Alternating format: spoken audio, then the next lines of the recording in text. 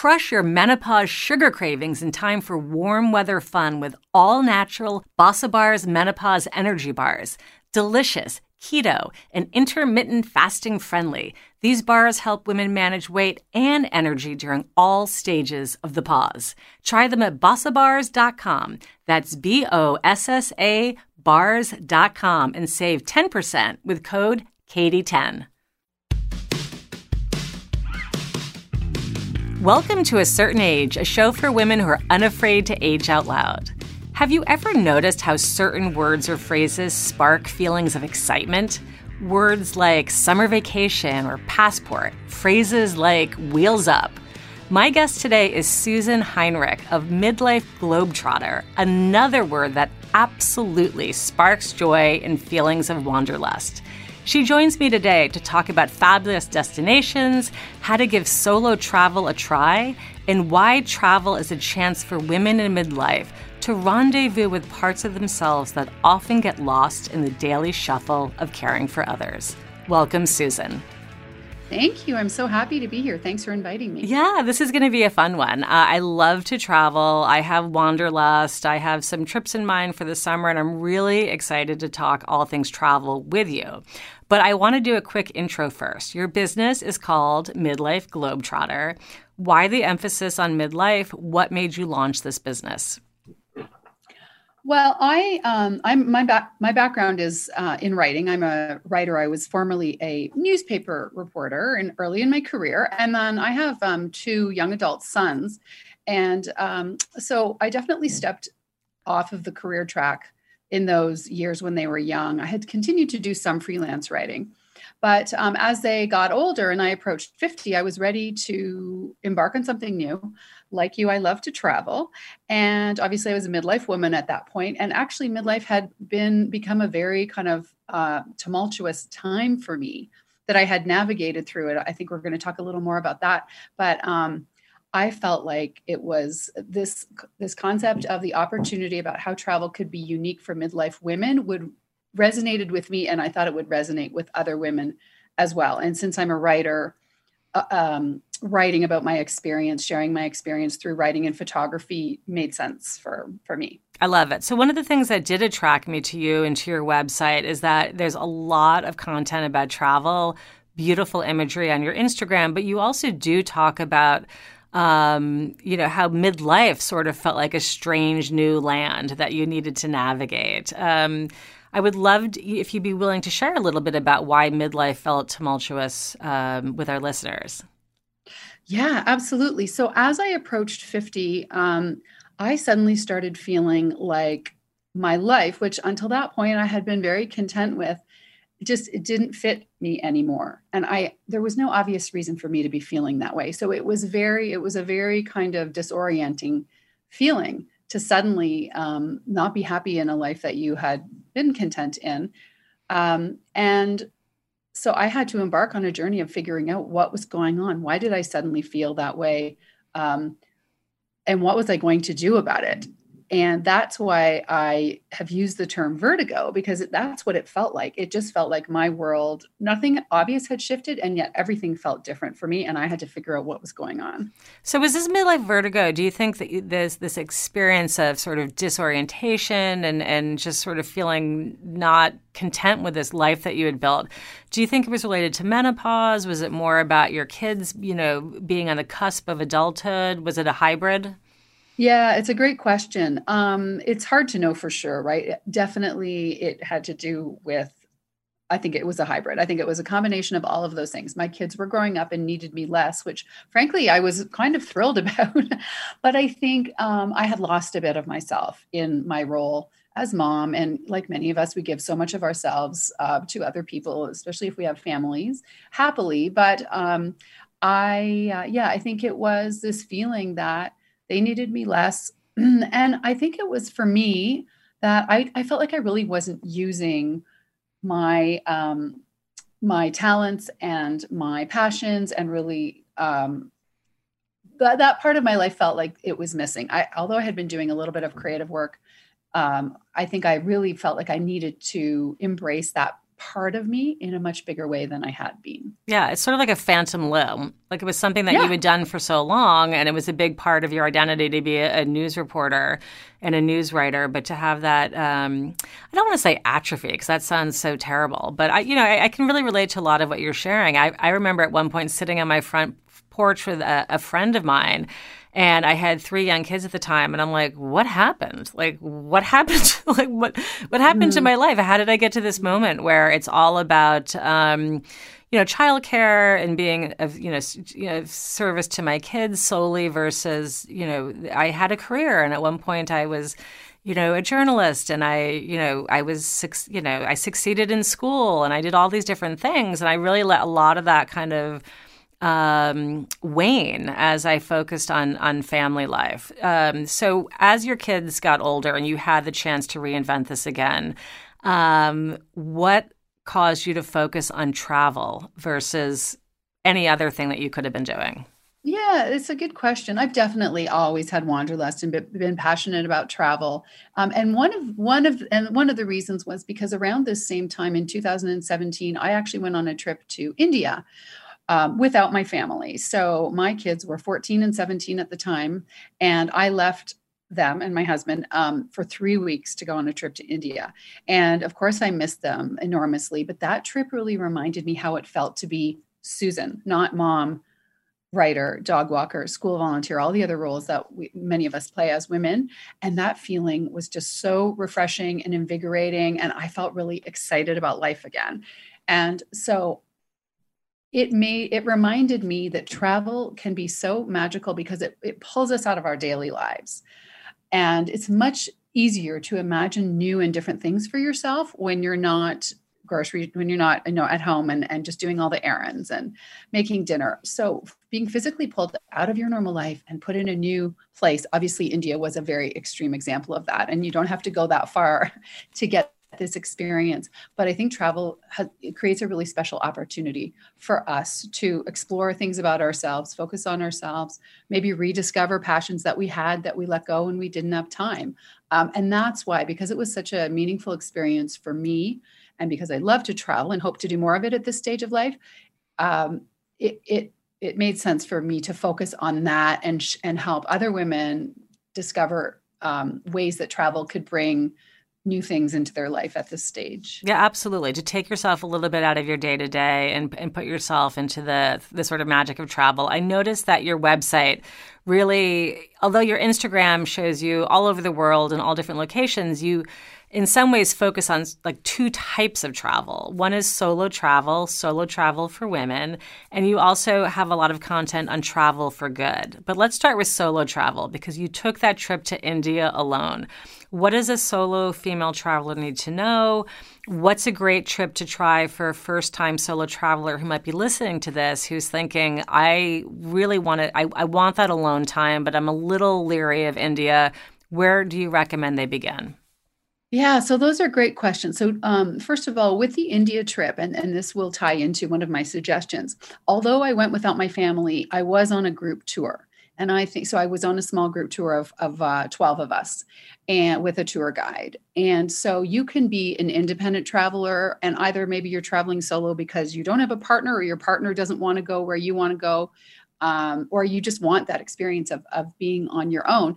I think small group tours, especially if you want to go somewhere that's a little more culturally different from where you're from, like, Morocco or India. There's a lot of places, even Europe, there's lots of wonderful trips for women. So that can be a really great option. If you actually want to travel on your own, then I think deciding where to go, depends sort of how adventurous you feel. If you're quite nervous about it, one thing I suggest for people is if you're going somewhere anyway with your family or friends, tack on a couple of days on your own at the beginning or end of a trip and just explore what it feels like to be on your own. And that can be a nice way to give yourself a little more confidence that you can navigate a place on your own. I really love European cities for solo travel because there's so much to see and do, and it's such an immersive experience, and with museums and everything that I feel like that's something that you can do quite happily on your own. I was in Paris on my own for 10 days last fall, and it was just a fantastic experience. Paris is a great place to go on your own because Parisians dine alone very often. It's something that you see. Oftentimes, the dining alone part is something that trips us up a little bit. We think, well, who am I going to have dinner with? And that's going to feel awkward. But since so many Parisians dine alone, I ate on my own every night and was perfectly happy to do it.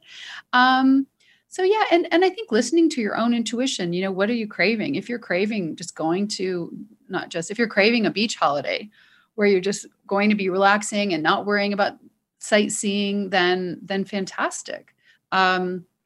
I think giving ourselves permission to really dream about what we want to do. And then once you know what you want to do, you can kind of reverse engineer it and figure out, well, can I do that on my own? Or is that a better trip to do with a small group, for example?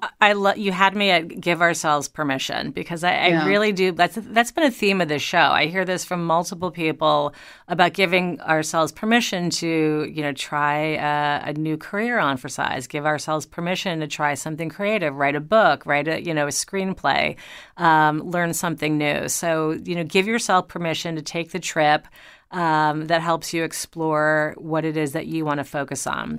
So Absolutely. Smart. Such great advice. And go ahead. Go ahead, Susan. No, I was just going to say one other little tip that I think if you are going somewhere solo, that I do, and I was just in Greece and I was in Athens on my own for 3 days. And I do this all the time. The first night I was there, I joined a walking tour. Because you have a guide that takes you around. They help you orient to the city. You get your bearings a little bit. You get comfortable, and then oftentimes they'll give you their telephone number as well, just in case something comes up and you have a question. So it's just that sort of little feeling of security. But evening walking tours or guided tours are wonderful because that's the time that maybe many of us are a little bit less comfortable exploring on our own. And so I'll often join a walking tour in the evening. I think that's super smart tip. We're going to be heading into a commercial break, but when we come back, I want to ask you about another solo travel tip that I saw on your Instagram. We'll be back after this quick break. At a certain age, we love dry humor, but dry skin, no. Dry skin is one of the most common complaints of women as we age. Why? Because our skin naturally starts to produce less oil and our estrogen levels drop. And less estrogen equals drier skin. At Cary Grant Skincare, they believe that we don't need more products as we age, we need better ones, with natural oil-based ingredients, focusing on health and hydration, not youth and perfection. Cary Grant is dedicated to giving our skin the nourishment it needs.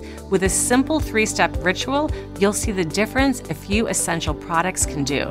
At Cary Grant, they use only the best organic, naturally derived, and non-GMO ingredients. This woman-run company is also sustainably conscious and hand pours all their products in Seattle.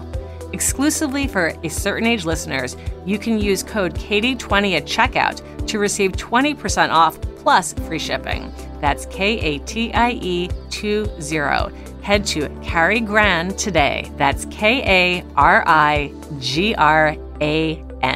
Your thirsty skin will thank you. So, Susan, we're back after the break. You shared a wonderful tip heading into it that if you're leery about walking along, a strange city by yourself at night, to consider signing up for a walking tour, even if you're not in that country on a big group tour. Very tactical and smart. You share so many wonderful tips on your Instagram and on your website. One that caught my eye was how to get photos as a solo traveler, right? Like you were saying, you were in Paris alone. Yeah. How are you going to get somebody to take a picture of you in front of the Eiffel Tower? You share a couple of concrete ideas besides, hey, just passing your cell phone to somebody to take it. Can you share some of those ideas with our listener? Yes. So I will pass my phone to strangers, but so I'll kind of, if I really want a photo and I can't get one, because I'm not with someone, I'll look for people who are trying to get a photo of themselves. You know, they've got their arm out and they're trying to get a selfie of their group. And I'll just walk up and say, would you like me to take a photo of you? And they'll say, oh, yes, please. And then they'll reciprocate and take a photo of me. So that can work really well. I also travel with a little portable tripod that I use. And typically I'll head out in the morning if I'm in a city because there aren't as many people around. So and the light is always very nice in the morning. And so I'll be a little more comfortable just setting my tripod up on something and then taking pictures. So definitely playing around with your phone before your trip. So you get comfortable with the self timer is great, because if you're taking pictures of yourself, you just need, ideally you have a little tripod, or you can even just lean it up against something, but you need to use the self timer function. And then otherwise, I'll try and get some on my own, but usually I'll ask people. I find it's the easiest. Yep. And I'll also tell, the other thing I maybe mentioned is I'll actually tell people what I want. So I'll frame, because I like photography and I'm a blogger, so I do need these images for social media and my blog, but I'll kind of scope it out and look through my viewfinder and sort of figure out how I want the picture to look. And then I'll sort of show them and tell them, can you take some sideways and some up and down? So I think giving people a little direction can be helpful as well. Absolutely. You give them a lot of direction. I do that to my Instagram boyfriend a lot, who is actually my husband. And I'll say, this is how I want the picture to look. So don't be afraid to tell people what your expectations are. So packing tips. I know that you shared on your website that packing can sometimes feel overwhelming even for a travel pro like you.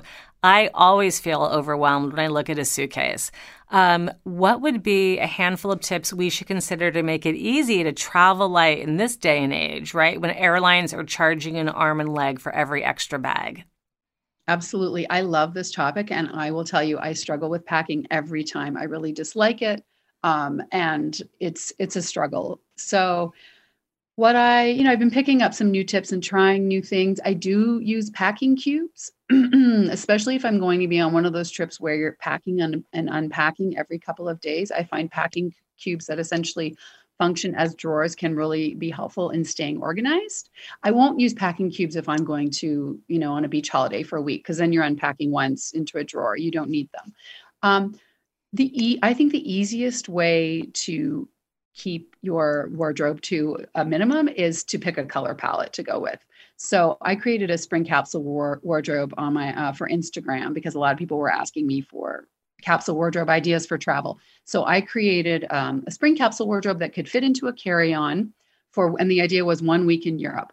And I started with the color palette navy and white, because I like navy and white and I happen to have many items in that color. And then I just added a few kind of scarves, accent pieces, pink as an accent to liven it up a bit. But if you were more into neutrals, you could truly just stick with navy and white. So, or you could go with cream and black, or, tan and dark brown. But I think starting with a color palette, so most of your things mix and match, and then just adding in a few accents is really helpful. The other big thing that I think, Katie, you're going to probably agree with me here, that most of us run into problems with as women travelers is shoes. Yes. That was already in my head. You were talking about, I'm like, well, but what about all the shoes? Right. Shoes are, I think that's where many of us really get hung up. And shoes are when you actually, the next time you pack, take a note of how much room your shoes take compared to everything else. Shoes take up an enormous amount of room in our bag. Okay. So I would limit any trip to no longer than 3 pairs. And I really don't care how long you're going with, unless maybe you have, formal events that you're attending or something. I don't think any of us really need more than 3 pairs of shoes. And let's say for warm weather and Europe, for example, where you're going to be walking a lot, it's a lot of walking and it's hot. I think the key there is starting with a fantastic pair of sandals. They need to be uber comfortable, have good arch support, and be cute enough that they can work with shorts, but also with your sundresses and skirts. If you get that pair of sandals right, you're going to wear them. Like when I was in Greece, I was just in Greece recently, and I wore the same pair of shoes 80% of the trip. which are sandals that just fit that description that I gave you. And then it's easy to pick two other pairs for accent, maybe one pair of sneakers that you're going to travel in and one pair that are a little something different for the evening, because maybe you don't want to wear the pair that you've been wearing around all day. But I take three pairs of shoes. I just did 10 days in Greece with three pairs of shoes, and I've gone to Europe with just for longer. I was there for 3 weeks and took three pairs of shoes. So I'm telling you it's possible. And I love overpacking, but I think getting the shoes right is important. Yeah, that's such great advice, and I agree with the three that you've outlined as well. And honestly, the way fashion is right now, I mean, women of all ages are wearing little cute white sneakers with sundresses and jeans, and your shoes can really sort of multitask across different outfits. I myself love Birkenstocks. I think those are so comfortable to walk in as well. So that can be your sturdy sandal. Those would be ideal at Birkenstocks as your sort of everyday walking around sandals, because they're so comfortable and they're cute. Yeah. Absolutely. So let's talk about travel for good. And I know that you on your website call it Travel That Matters. I saw a blog post that you wrote that caught my eye about how travel, how as we as travelers can, empower and support women across the globe. We can support economic empowerment in the places that we visit. And this caught my eye. I wanted to hear your suggestions on how we do that. Yeah, I love that topic. Tourism makes up almost 10% of the world's GDP and is very significant in developing countries. An enormous number of people work in tourism. And increasingly in places like Asia and Africa, those are women who don't necessarily have as many opportunities in traditional roles in the workforce are actually finding opportunities in travel and tourism, and not just working for other people, but also starting their own businesses. Starting little hotels, starting restaurants, starting businesses as tour guides. And so I think if we can make a little effort to find those women, and sometimes a travel agent can sometimes help you with this. And I'm working on resources for my website. I do have the one story where I link to different resources where you can find women tour guides, for example. So if you make a point to, of course, not everyone, not every person that not every restaurant you go to is going to be owned by women. But I think if you just go with this mindset of, I know there's lots of women working in tourism, then I can meet and support, maybe do a little research before you go. And then once you're there, ask around. There's incredible opportunity to support women-owned businesses while we travel. And our travel dollars make a huge difference in their livelihoods. And what are some other ways we could travel for good? Okay, so I think that making sure that one example would be with hotels, for example. So what you want your travel dollars to go to the people in that place as much as possible, women or men, as opposed to big multinational companies that are, in the United States or Europe. So one example would be choosing a small it doesn't have to be small, but a locally owned hotel over a hotel that's owned by like a Hilton or a big. Exactly. Yeah. So that's one example. Another one is sometimes you can hire. So rather than, obviously if we're going on an organized tour, many of those tour groups are going to be owned by American companies or European companies. But sometimes there's an opportunity for a travel agent to book you with some accommodations, excursions. I did this when I went to Southeast Asia. There was an organization that was based in Asia, and she sort of set me up with them. So they were overseeing my activities. They got me a guide. They got me my transportation. So it's another example of, think about as much as possible, if your dollars can be going into the pockets of people who are local, that then your travel dollars are making a difference in their lives. The other thing is, I think, just being culturally sensitive, going with a sense of curiosity and not expecting things to be exactly like they are at home, because they're not going to be, and having a lot of patience and being open-minded about what can I learn about this other culture, and being respectful of their culture, and not asking myself the whole time why the place isn't more like home, because we travel to have different experiences and learn about other places in the world. So I think that mindset can go a long way also to making it a more meaningful experience for us, but also being travelers that, are that other people enjoy getting to know. And it's sort of an opportunity to learn about each other. These are great suggestions. I love the notion of getting to know different cultures in that way. I'm going to add a suggestion. There's a wonderful travel organization. It's called IVF. It's International Volunteer Force, and it's something that my daughter actually traveled through, and I'm hoping I'm getting the name right. It's IVHQ, International Volunteer Headquarters. And this is it's a travel program that allows anyone, not just, my daughter did it after high school as her gap year, but you could do it as a family, you could do it as a senior citizen, you can travel to countries across the globe, and IVHQ sets you up with volunteer opportunities in those countries. Grace actually volunteered when she was in Tanzania, and she worked with women who had HIV, helping them make jewelry as part of their business. So, that's fabulous! How fantastic! I haven't heard of that. I will make a note of it and add it into that article. It's so great, and it allows, because if you just show up in Tanzania and you want to volunteer, it's sometimes hard to find those opportunities. So there are organizations that can connect you to things, opportunities across a range of different countries. So, and that's such a wonderful way of experiencing a culture. I myself lived in Japan after college. I taught English, and I spent 2 years in Japan. And I had obviously when you're living and working in a country, I was doing it for 2 years. Grace was in Tanzania for a month. It allows you to get connected to the community in a way that you wouldn't if you were simply a tourist. So it's such a wonderful way to experience. Yes, I agree. That's fantastic. You mentioning that made me think of one other one. There's one called Pack for Purpose, and you can actually go on their website and depending on where you're going, they work with local charities that always need items. Sometimes items that aren't readily available there. So you can actually, and usually they can organize fairly easy drop-offs, like just have someone come and pick it up at your hotel. So you can bring with you, I don't know, flashcards or English flashcards for school, or they'll have lists on their website about what they need.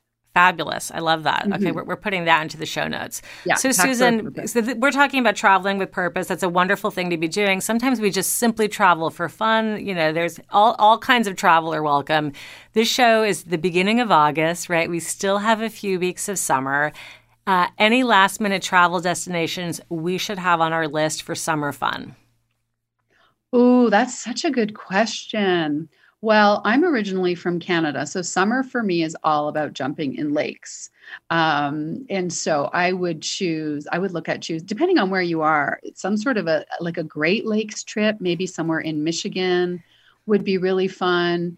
Or one of those old lodges in the Adirondacks. That would be my dream summer getaway, early morning canoeing, jumping in the lake, tennis. I think something like that would be fun and unique, because I think that's kind of unique to summer in North America, right? We're not going to do that. Like, the ocean is available. You can go south to the ocean or to California any time of year, but I think summer is a really nice time to do that kind of lake holiday. I love that. Okay. And so August will eventually end. We're looking to fall. Are there any favorite domestic or international trips that are fun to do when the seasons start to change?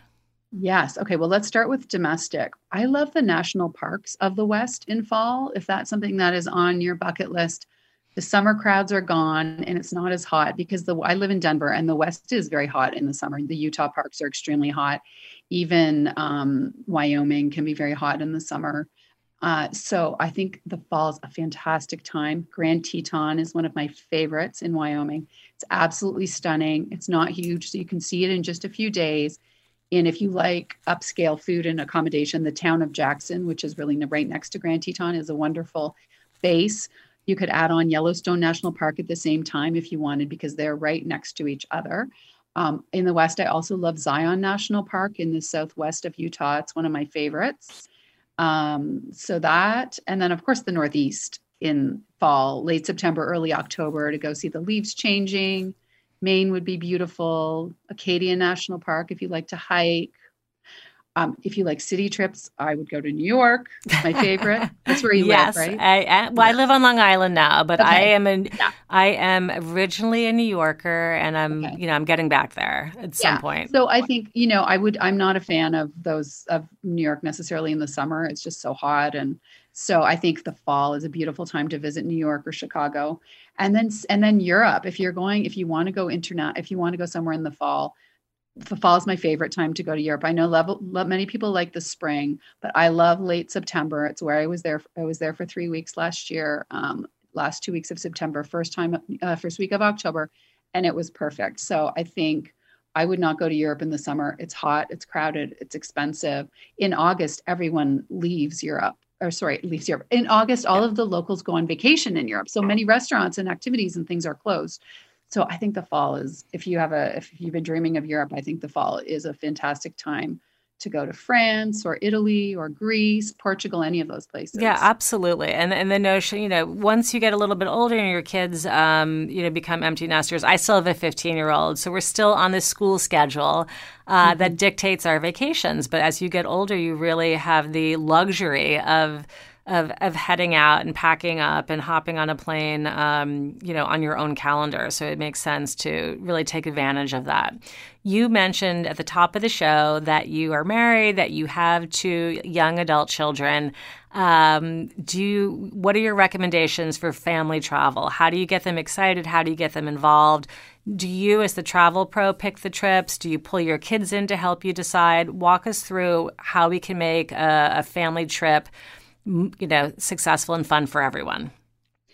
It is a great question because the older they get, the more opinions they have about these things. And also the busier they are with their own lives and their own schedules. One of our challenges, so my boys are 18 and 21. And one of our challenges now is just, my older son has graduated from college. So it's not even his school schedule now, but now he's working. So so I had asked him if he wanted to do a family holiday this summer before he started work. And he just didn't have time with all of the various things he had going on.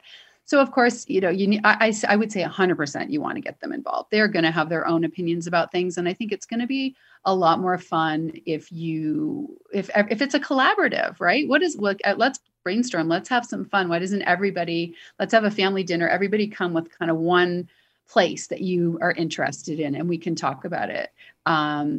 So yeah, I definitely, and my kids have very specific ideas about things. My older son is a foodie, so any trip that he wants to do there's got to be a lot of food, he's going to want to do food experiences, learn about the local food and that kind of thing. The younger guy is probably more interested in water-based activities. He likes swimming. And so you kind of want to plan something for everyone. Find out once you decide on a destination, I would ask them what they most want to do, because you're not going to be able to do everything for everyone. But at that stage, they're old enough to understand, today we're doing this because mom really wants to do it, so there's a little bit of something for everyone, and get them really involved. Yeah, great. Maybe some people have very easygoing kids and they're happy to just say, yeah, I'll go. You plan it, we'll be there. That's not my family. Okay. Yeah.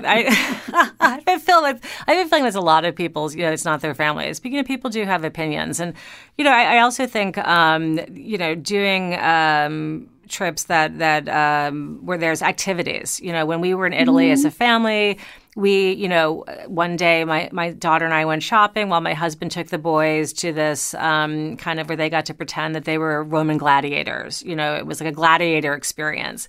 So we kind of divided and conquered that afternoon. But then we met back up to do family pizza making, which, by the way, everybody loved. And here's kind of like a weird and funny tip for people who've got kids who are sort of in the mid-range, or perhaps you're traveling with grandchildren. Do not be afraid to book tour guides that actually are used to working with small children.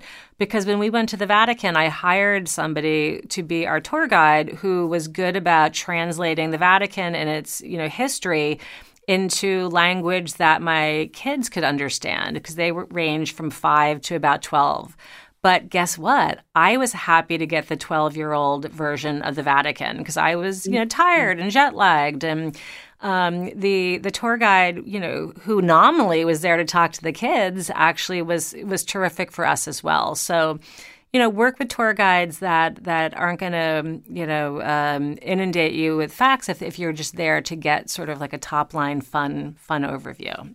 That's absolutely. That is a great tip. The other one that I think is really good with kids is it's important not to, and us as well. I think we can take a lesson from this as well, is not to overschedule every little moment. Everybody needs time it's nice just to walk around and explore a place and have time. Oh, can we stop for ice cream and just sit on this bridge and watch the people go by, and be able to say yes instead of no, because we need to run to this next activity, because it can be exhausting traveling like that. So not planning every minute, I think, is important too. Yep. Downtime and plenty of time for gelato and ice cream. I agree. Mm-hmm. All right, yes. Susan. And so that if something it gives you time to be open to something unexpected that might come up. Absolutely. All right, this has been fun. We're going to be moving into our speed round because our time is coming to a close. And this is just so we can cover some more ground and get a little bit end on a high energy note. So this is just 1 or 2 word answers to a question. Okay? Okay, I'm ready. Let's do it. Launching Midlife Globetrotter was? Steep learning curve. Nice. Okay. Honest answers. We're here for those. Last country I visited? Greece. Next destination? Canada. Where in Canada? Well, I'm from Toronto, but then next international, I'll be going back to Europe in the fall. Nice. Okay. Best budget travel hack? Ooh, that is a good one. Having a little kitchen in your accommodation so you don't have to eat every meal out. Yes, perfect. Especially for things like breakfast or feeding small kids. I agree. All right. Favorite travel indulgence worth a splurge? A rooftop cocktail with beautiful scenery. Nice. Put this underrated destination on your list. It's quite far afield, but in Southeast Asia, I really loved Laos. And, many people go there and go to Thailand. And I thought Laos, which is a small landlocked country in Southeast Asia, was just incredibly magical, wonderful people and beautiful scenery. Nice. The country I could return to again and again? France. Surprise, this super trendy destination disappointed me. I like San Francisco, but I don't love it as much as some other places, and I'm not sure why. Okay, that's all right. Not everything's for everyone. Sorry. Yeah, sorry, San Francisco people. Maybe you just need to email me some tips and suggestions for my next trip. Exactly. All right. If you're listening from San Francisco, DM Susan and tell her things that will help her fall in love with your city. Yes, I always answer DMs on Instagram. Perfect. And on my bucket list? On my bucket list is Africa. I have not been to Africa, any African country, and that is my next big dream trip. I have a very close friend who lives in South Africa, so I'm hoping to get to South Africa and possibly some other countries in Africa in the next couple of years. I would love to go to Rwanda or Uganda to see the mountain gorillas. That's on my bucket list as well. Okay, last question. Your 1-word answer to complete this sentence. As I age, I feel invigorated. Fantastic. I love this. Of course you're invigorated. You're traveling the globe and you're doing what you love. Thank you, Susan. This was a total treat. You've gotten me excited. I'm hoping to be in Acadia myself over the summer. Before we say goodbye, though, how can my listeners find you and Midlife Globetrotter? Yes, I am on Instagram. That's the social that I'm the most active on, and that is midlife.globetrotter. And my website is midlifeglobetrotter.com. I'm also on Facebook, and I think it's _Midlife Globetrotter on Facebook. Thank you, Susan. This wraps A Certain Age, a show for women who are aging without apology. Join me next Monday when nutrition and exercise pro Heidi Skolnick shares ideas from her New York Times best-selling book, The Whole Body Reset, your weight loss plan for a flat belly, optimum health, and a body you'll love at midlife and beyond. Special thanks to Michael Mancini, who composed and produced our theme music. See you next time, and until then, age boldly, beauties.